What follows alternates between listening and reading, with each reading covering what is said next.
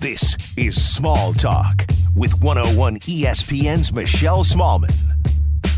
Hey, what's up? Welcome into episode 93 of Small Talk. I'm your host, Michelle Smallman.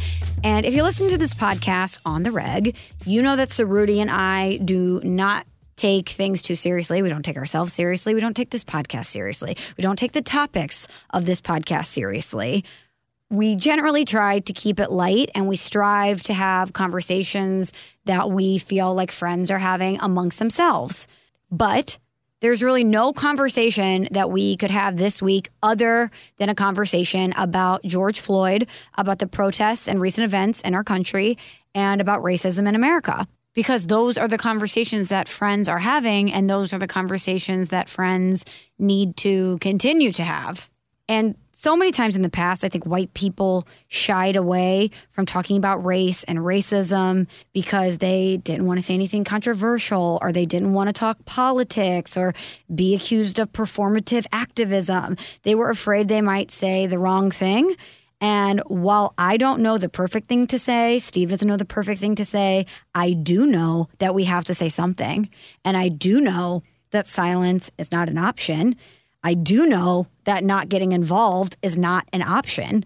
And Steve and I were having these conversations off pod with our friend Marv, and we wanted to take it to the air to hear his perspective as a black man in America and just talk openly about racism and how to take actionable steps towards progress. So Ceruti is here as always, and we're joined by our friend Marvin Prince. Steve and I worked with Marv at ESPN Radio and the ESPN app for many years. Marv now works with the Dan Patrick Show. He is a very talented guy. He's worked in sports media for a long time. He does a whole bunch of different jobs. He has run the board. He's been a production assistant. He's done production. He's worked the camera. I mean, he's really done it all. Marv, it's great to chat with you on the podcast. Thank you so much for joining us. And thank you for opening up this important conversation with us. Oh, yeah, not a problem. Thanks for having me, guys. Prince Marv, what's up, man? Not much, Ceruti. Living the dream. You know, Michelle's right. I mean, it is weird because it's like, oh, cool, we're going to have our black friend Marv on to talk about this stuff. And I understand why people would be like, you know, oh, it's convenient or whatever. But I do genuinely believe that I have questions. I don't have the answers, right? I don't go through these experiences. I don't know the things that you're dealing with. And for me to sit here and try to act like I do or act like I have solutions, I just feel like that would be something that wouldn't be real, and that wouldn't be who I am, and I feel like I would be doing a disservice to people and our listeners. And so, Marv, I'm really pumped to have you today. And before we get into what we could do to fix things and what the future looks like, and just, you know, maybe hoping to get into some positivity, I just want to ask you, as a black man in America, seeing sort of the events of the past week, as Michelle said, the murder of George Floyd, and then all the subsequent protests and things that have gone down since then, what has it been like for you in this past week, Marv? Yeah, it's crazy because it's been frustrating and encouraging all at the same time. It's been frustrating from the standpoint of another unarmed black man has been killed by the hands of the police, but it's been encouraging from the standpoint of we have so many white people that have joined the Black Lives Matter movement, if you want to, for lack of a better term.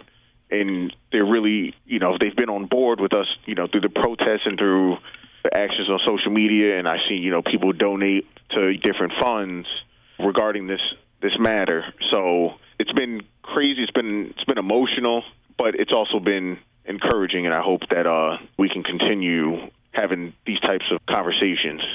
It is encouraging. Even look at this conversation we're having now. Marv, Steve and I have known you for years. We talk all the time. You and I talk every week. I know about your family. I know about so many aspects of your life, but this is a subject we've never broached. So even if it's that first small step for a lot of people, it's acknowledging the systemic racism in this country, educating themselves on it, condemning it, and then having constructive dialogue about it. And I wish we would have talked about racism and how to affect change sooner. Yeah. But I think, it's also like, how do you start the conversation out of the blue? But also, I think a lot of times, if you don't see it happen right in front of you, or it may not affect you directly, you're really not saying concerned, but it's not at the top of your head regarding talking to someone. But all of us have been there before. Like, you're not worried about cancer until someone you love has cancer. So that's how I kind of compare it to, in that sense of, I just don't want it to be like white guilt. As a black person, I just want white people to have empathy and compassion for us, as black people right now. And I think it's starting, and so many conversations have been had over the past week. And like I said before, I'm just really encouraged. But I don't want you to feel bad that we haven't spoken about this before now. Better late than never. I'm glad we're talking about it now. Me too. And, we can move forward. Yeah, and Mark, one of the things that I think about in this is, you're right, it's not on the forefront of my mind. As a white person, I know it's there, but because we don't experience it day in and day out, it's hard to have the same investment as if these atrocities or things are happening to you. And that's why it's great to talk to people who, may have sort of firsthand experiences or have more experience than I do, because I'm certainly not going to know. One of the things I wanted to ask you about, Marv, was, because I feel like this has been thrown out there, and I'm just genuinely curious about it overall, is this notion that race relations, I guess, or racism in this country, this is as bad as it's been since, and people throw out another day, as bad as it's been since the Civil War, as bad as it's been since Jim Crow, as bad as it's been since the 60s, since the 80s. I don't know if that's true. I genuinely don't. I sort of lean towards, I do think people are sort of coming around. I think more people are empathetic towards some of the things that black people are saying of, hey, we are being oppressed. There is systematic racism in this country. I think more people are aware of that. But I wanted to ask you, do you feel like throughout your life, do you feel like racism has gotten worse, or are we just more aware of things that are going on right now? Will Smith has a great quote. I don't think racism has gotten worse. It's just being recorded. So I think the camera phone has brought so many things to light that black people have been saying for hundreds of years, basically. And it's almost like when NWA came out with the song F the Police, and, people were outraged. But then when the Rodney King beatings happened, they were like, oh, that's what they were talking about. So I think it's seeing it to believe it, which it's just sad. We're not saying we're being abused just for the sake of saying we're being abused and brutalized.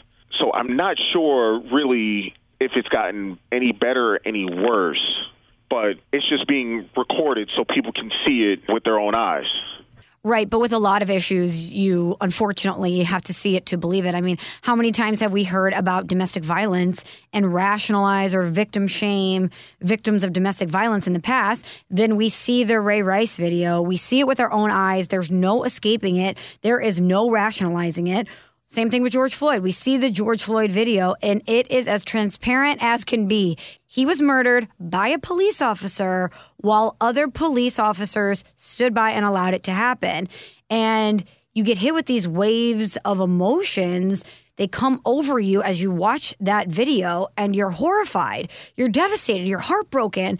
And then you're enraged to watch another human being die that way, murdered by people who are paid to protect us, to protect him, as he begs for his life and he calls out for his mother.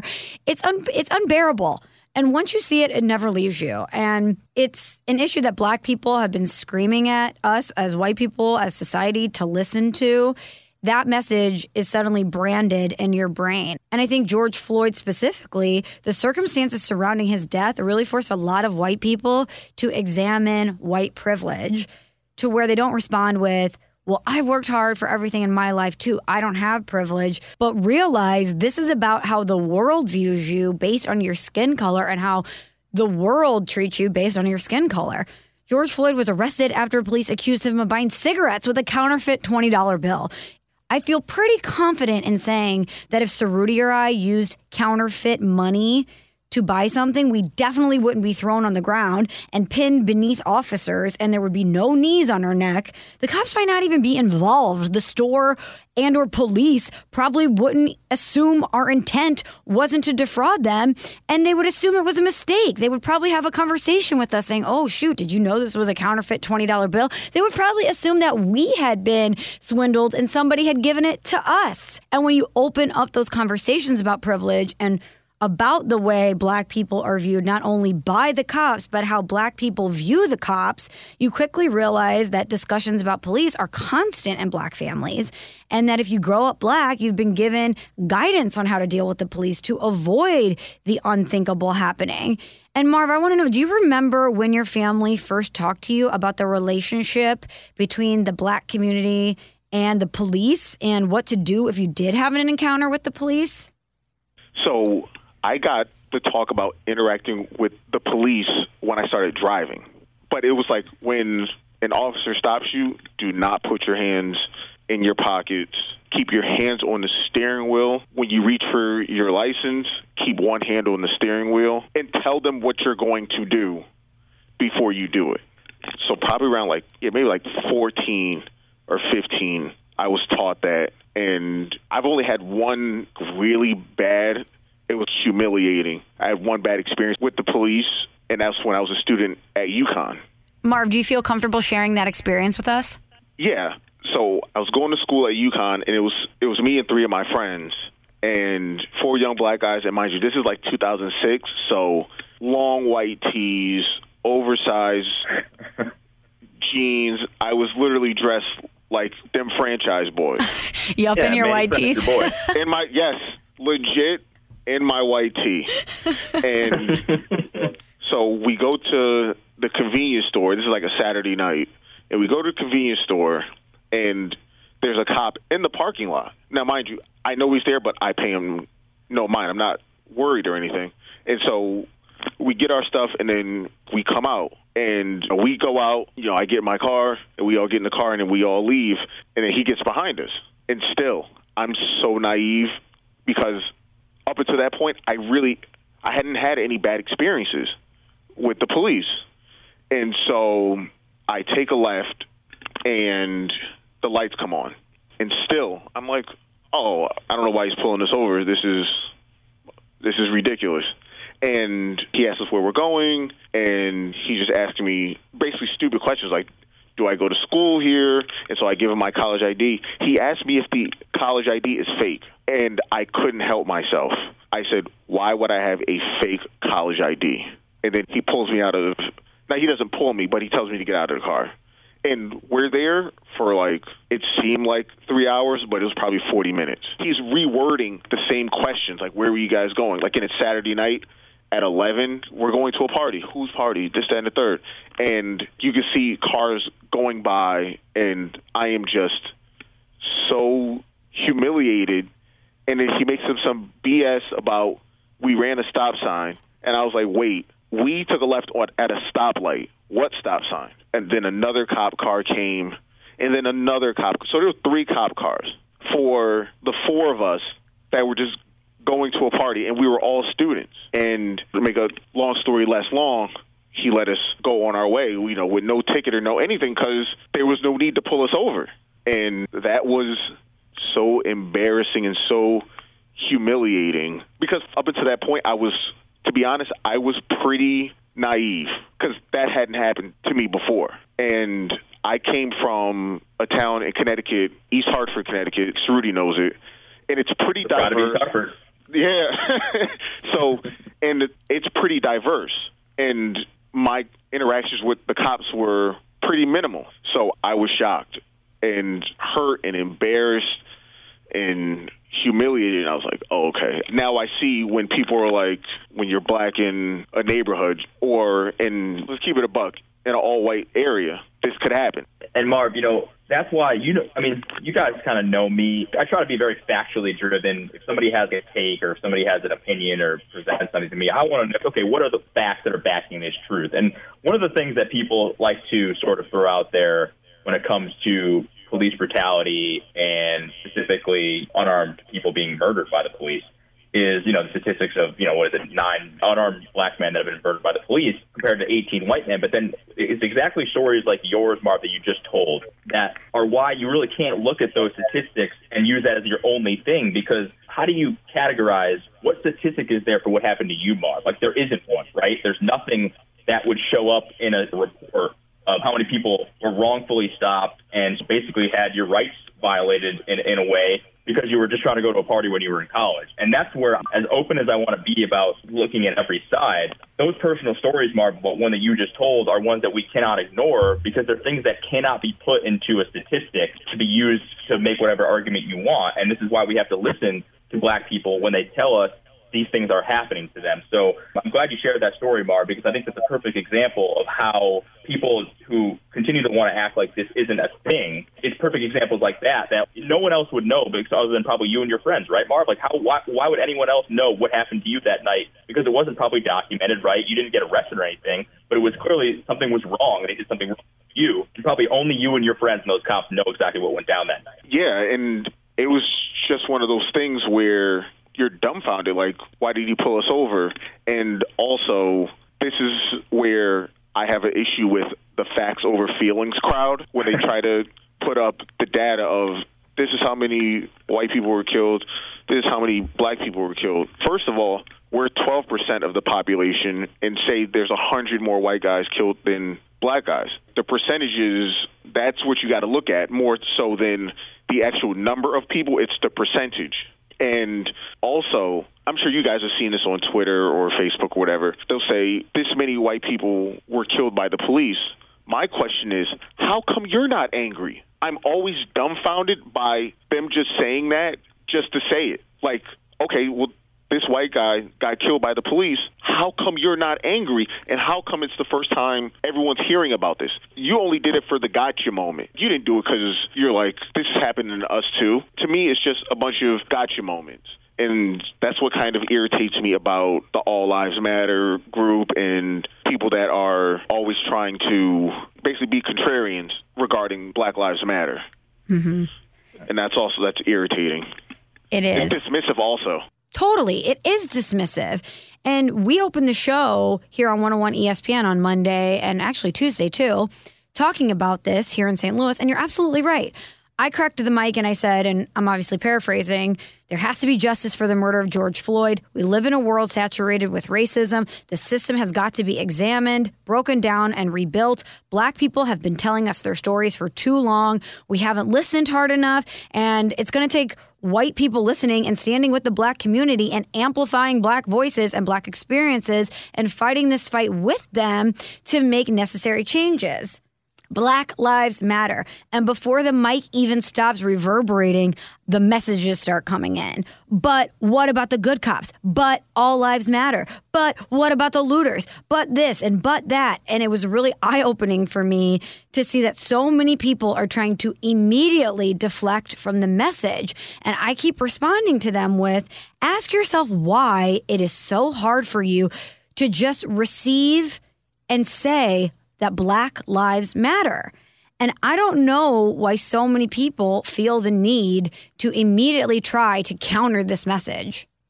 Yeah, it's incredibly annoying and frustrating. We're not saying only Black Lives Matter. We're just saying, where's the compassion for us? And I always go back to the whole China and NBA fiasco that happened late last year, even to this day. Okay, so LeBron posts something about George Floyd, and then you'll just get a bunch of people, well, you didn't say that about China. You didn't do this about China. Well, they didn't say that about China either, and they don't care about China. It's just a gotcha moment, and it's anything to deflect off of what's going on and what's happening to black people. That's all it is. We live in a gotcha society. Like, see, you're not talking about that. Okay, well, those guys weren't ever talking about what was going on in China. So that was my thing. And also, to be 100% honest, if you want to be angry at LeBron about not speaking up about something, it's about not saying anything about what happened to Tamir Rice, the 12-year-old that was killed in Cleveland. But they're not going to say anything about that. They're going to say, what about China? And that's what just infuriates me to no end. It's always but this, but that. So that's what can be frustrating during this time.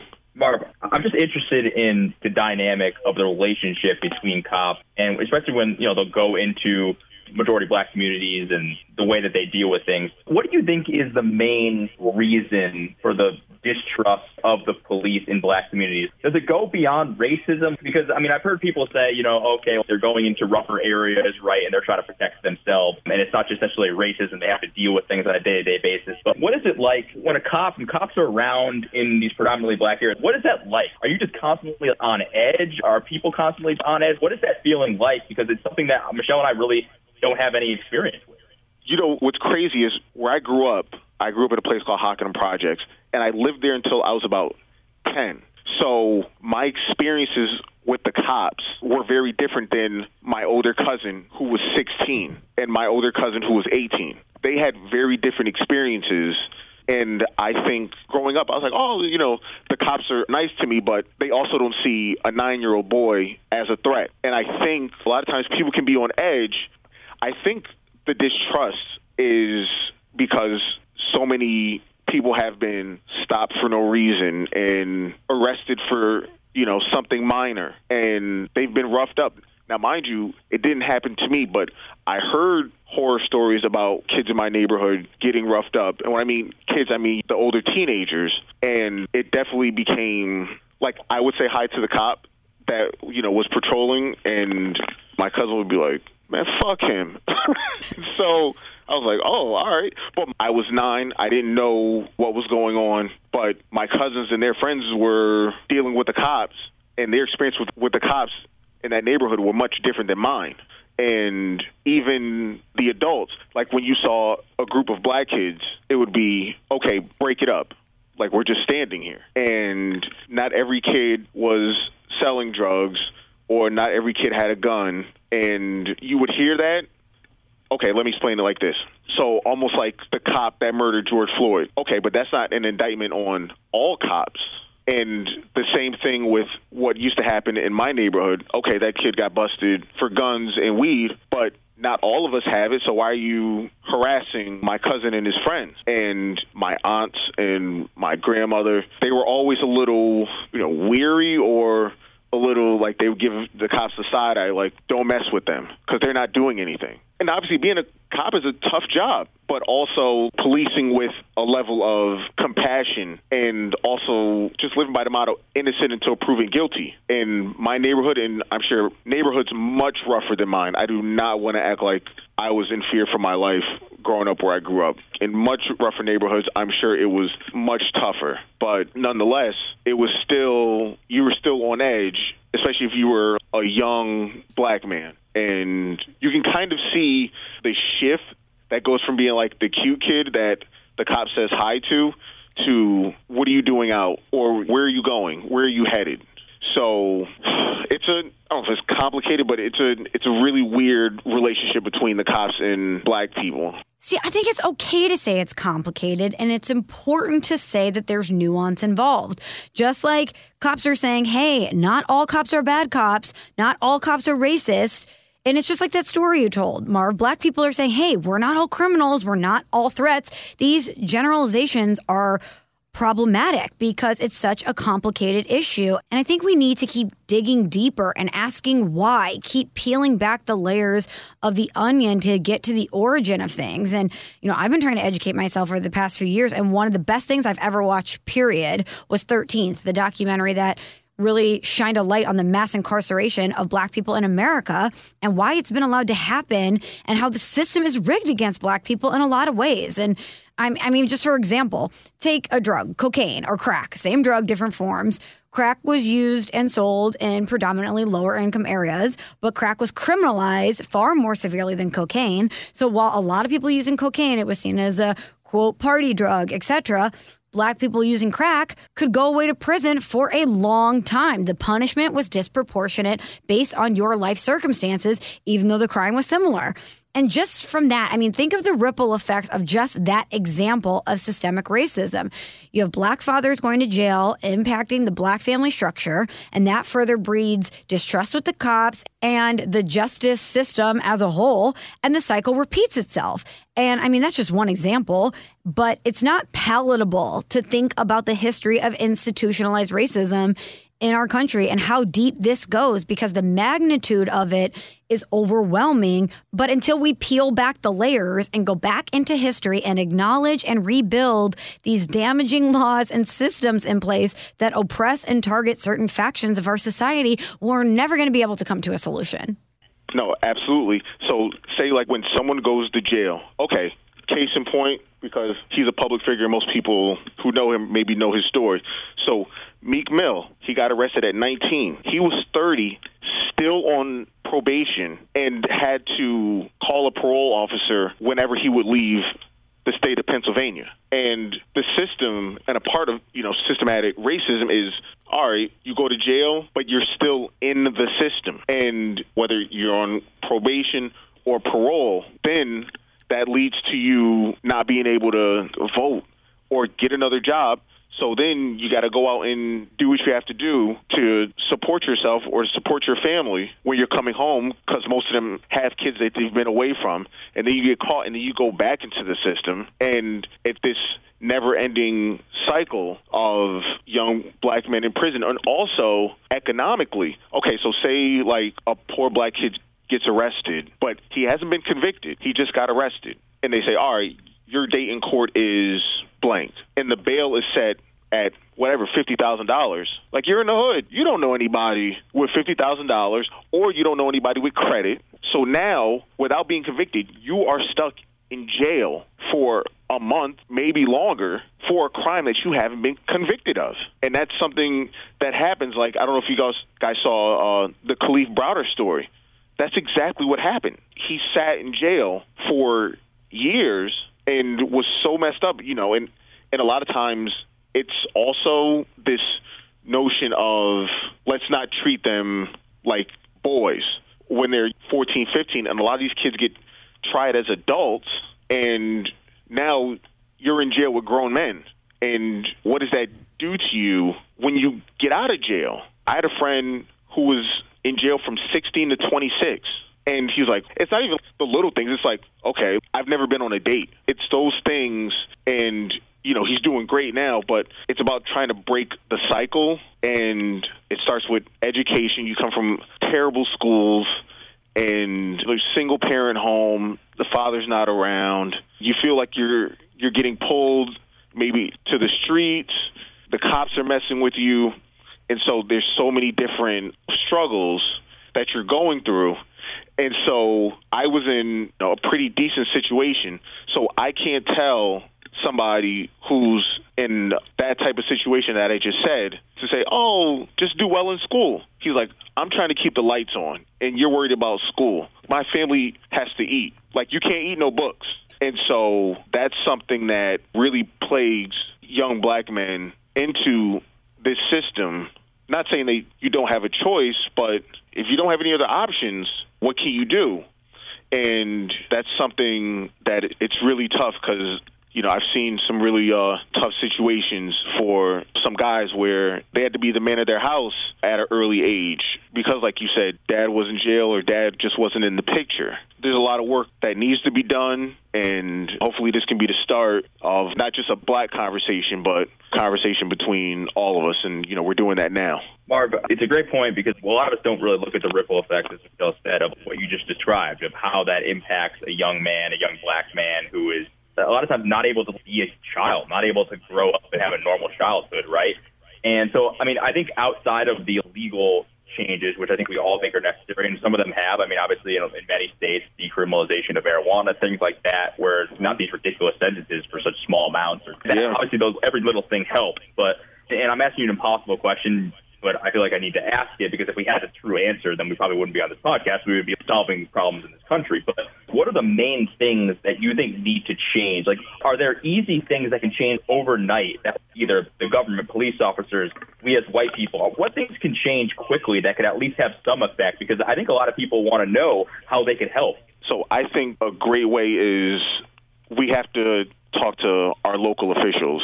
Hurting someone's pockets is the best way to get to someone. Like, say, if you have been accused or been convicted of police brutality and that family wants to sue, they should be able to go into that police officer's pension and the police union pension and get money from them. Because so many times it's the city or the state that pays the victims' families, and that's coming out of our pockets. So if you go into their pockets, the police union isn't going to try to protect them because they're trying to keep their pension, and those police officers would think twice before they started brutalizing these people. And I know it's not an easy fix, but I think that's a way that can affect change regarding this situation, George Floyd. And it's a shame because I shouldn't have to go to the senator or the congressman to say, hey, this is a way for the cops not to kill black people. But if that's what we got to do, then that's what we got to do to really create some change, because, you dig into somebody's pocket, that it creates something that can change things. The idea that this is some political issue, too, is like, oh, that's easy. It's just like, oh, go vote for the people that you want to vote in. That, to me, just isn't the full solution. Obviously, you should go out and vote and put people who you trust and who you believe in into public offices that are going to do the best for you. But the people that are saying that as the ultimate solution, that's just not it. I'm sorry, it just isn't. Because, if you look at it, you've got people on both sides, Republicans and Democrats, who have been basically caught up in this entire thing and have certainly have blame to go around for all of it. And, one thing I'll say, too, Marv, is that, I have a good friend who's a cop, and I've talked through a lot of these things with him. And one of the things that he's been pretty adamant on is when bad cops do things, it's not like they are supportive, like all these guys are like, oh, we're in this together. The good cops want the bad cops to be eradicated as well and outed so that they stop having this bad name for themselves that is, around right now. So I think, the more these things come to light and the more things are able to be shown in the public eye, it's actually in some ways a good thing for cops and good cops, because they're like, yes, let's get these bad apples out of here so we can start having solutions, so we can start feeling safer on the job as well. So, of course, everything in today's day and age, and especially with social media, specifically like Facebook and Twitter, everyone has to be in Camp A or Camp B, and there's absolutely no middle ground. And you can get caught up in this thing where you have to pick one side or the other. And I just think the solution for us going forward, for people going forward, for America going forward, isn't going to come from one side or the other. It's going to come from people meeting in the middle and finding some common ground on this. And Amar, why do you think it has taken, so long for, as Martin Luther King said, the white moderates are the ones that he is sometimes most disappointed in? Why do you think it has taken so long for people to get on board with that? I think there's a couple of factors. The fact that there's been a couple of shootings with Breonna Taylor and now George Floyd, and also the quarantine. People aren't at work. A lot of people are still at home. There's a level of frustration that is just boiled over. And also, unlike, say, a Trayvon or a Michael Brown, where it was a he said, you saw this on video and you saw a man basically being choked out to death for almost 9 minutes. So I think all of that came to a head where everyone just got tired of seeing this. People had just had enough. I really can't pinpoint it on one thing, but I think those factors have really contributed to what we're seeing now. And also, the looting thing is tricky for me only because I hate to see somebody's business get ruined. But on the other hand, unfortunately, America only understands violence. And to the people that were doing it out of anger and not for those idiots that are taking advantage of a really serious situation for their own benefit. Some of our favorite holidays, or some of the holidays that we celebrate or hold near and dear or whatever, Thanksgiving, Columbus Day, Veterans Day, Memorial Day, those holidays happen through blood. And I think that's something that a lot of people are starting to realize. And I think the people that, not even the looters, the people that were just burning stuff, were just like, maybe this would get your attention. It's just been incredibly crazy, but hopefully we can just get to a place where people just aren't being brutalized and aren't being murdered. It's just a lot that just happened all at once, and it was the perfect storm. But hopefully through George Floyd's death, a lot of good can come out of this, and we can continue with this and just be consistent. I'm not saying we got to have this discussion every day, but stay on it. Yeah, we just got to stay on it. And that goes for black people, white, whoever's. If I see you out there marching and protesting, that's great. But I just don't want this just to be the flavor of the month and you're taking pictures for the gram with your fist up. That's cool. I respect you for going out there, but it's got to be something behind that. I'll wrap it up with this one, Marv. We talked a little bit about why this feels different, why the reaction to George Floyd's murder has been different. And I think what you just said really resonated with me. It feels like all the lights in the stadium went on in the middle of the night. For some reason, this cracked our consciousness as a society. And I think it's because we're all forced to be at home. This isn't the first time this has happened or the first time we've seen a video of police brutality. But this time there's no he said, he said. It's a video of an undisputed murder, and there's nothing going on to distract us. There's no sports. We can't go to the movies. We don't have other outlets to occupy our minds. We can't avoid this pain. And I think that's a good thing.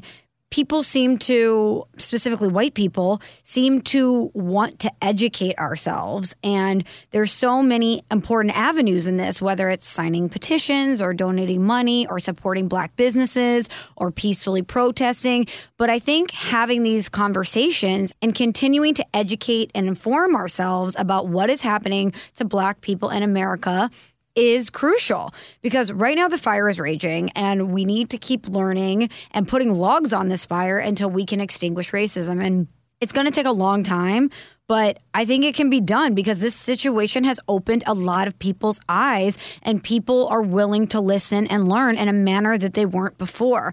And I think a lot of white people previously thought if their intent wasn't to be racist, that they were okay, or they didn't intentionally learn about racism or immerse themselves in education about racism, because then they would have to examine their own behaviors and their role in the structure of oppression.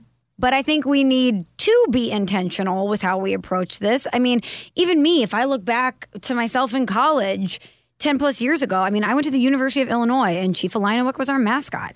I'm from Native American Indian heritage. And when the chief was removed, I didn't really understand it. So many people at Illinois were so sad. And I just remember thinking, we respect the chief so much. When he comes into the stadium, we honor him. We keep these traditions alive, etc. And then I had some really enlightening conversations with people. I educated myself, and now I really understand why the chief was harmful and problematic. And a lot of my friends are the same way. But instead of canceling us because we didn't understand, people had these conversations with us. People had this dialogue with us, and we listened and we said, okay, let's read up on this and gain this knowledge and grow. And I think a lot of people don't know what they don't know. And the more we seek out knowledge about these injustices happening in America towards people of color, the more it's in our consciousness, the more we're aware of it, and the more we're going to continue to take steps towards a better future. Yeah, absolutely. You hit it right on the head. I think you guys are doing a great thing educating yourselves. And I always feel like I did the same when it came to women's rights. And I use this example, like a Black person getting murdered and a woman being sexually assaulted. There's always a qualifier. How was the woman dressed? Was she suggestive? Or was the Black man resisting arrest? No, neither of those things should have happened, period. And there's privileges that, me and Ceruti, we all work in sports, but Ceruti and myself haven't had to deal with the stuff that you've had to deal with being a woman, especially in this industry. So all of us, we have privileges that sometimes you don't even realize. You're not trying to be mean-spirited or act like you're not concerned. Sometimes you just don't know. But I'm glad all of us are at a place where no matter what your privilege is, you're trying to attempt to do something to better somebody else's life and make it better for the next generation. I want my son to not to go through an experience like I went through at UConn. If we can have these types of dialogues, that'd be great. And continuing to help out in any way we can and look up different websites and different groups and different programs to really keep this thing going. Absolutely. And you brought up women's issues, and that's the power structure in my life that had silenced voices, not only mine, but all the women around me. And when Me Too happened, I will never forget, we were on the road for the fall football tour, and that was when the Harvey Weinstein article first dropped. And I stayed up all night reading it and reading all of the tweets and all the information because I could not believe that someone like him, who was notoriously a sexual abuser and a sexual harasser, would be outed like that. And when I went down to breakfast the next morning, I'll never forget, Will Kane and Rosillo talked to me individually, and they were like, hey, we read this stuff. Is this happening to you? Tell us what we can do better. Do you need to talk to us about these things? And that meant a lot to me, that they would want to have those uncomfortable conversations. And look at themselves and maybe their role as men and how to advocate for women. So with that being said, like I said, I'll never forget that. And so when it comes to race, me as a white person with privilege, I certainly want to have this conversation with you and hear your life experience. And thank you, Marv, for joining Steve and I and being open to having this dialogue. And thank you for sharing so much. And I just encourage people to listen to what you had to say and hopefully take steps to educate themselves so that we can help make this a better place. Thank you guys so much, because all black people want is just to be treated fairly and just have everybody united. That's it. So thank you, Smalls, and thank you, Ceruti. Appreciate it. You're the man, Marv. Appreciate it. Like Steve said, it's not Marv's responsibility to start this conversation with us. It's not his responsibility to educate us on racism in America. But nevertheless, Steve and I really appreciate him coming on, having this open dialogue with us and sharing his experiences. Hopefully you learned something from it, and hopefully this is a constructive first step, but it is certainly one step of many. Thank you for listening. Steve and I will be back in action again soon, but until then, stay safe. Thanks for listening to Small Talk. Subscribe on Apple Podcasts or the Podcast One app.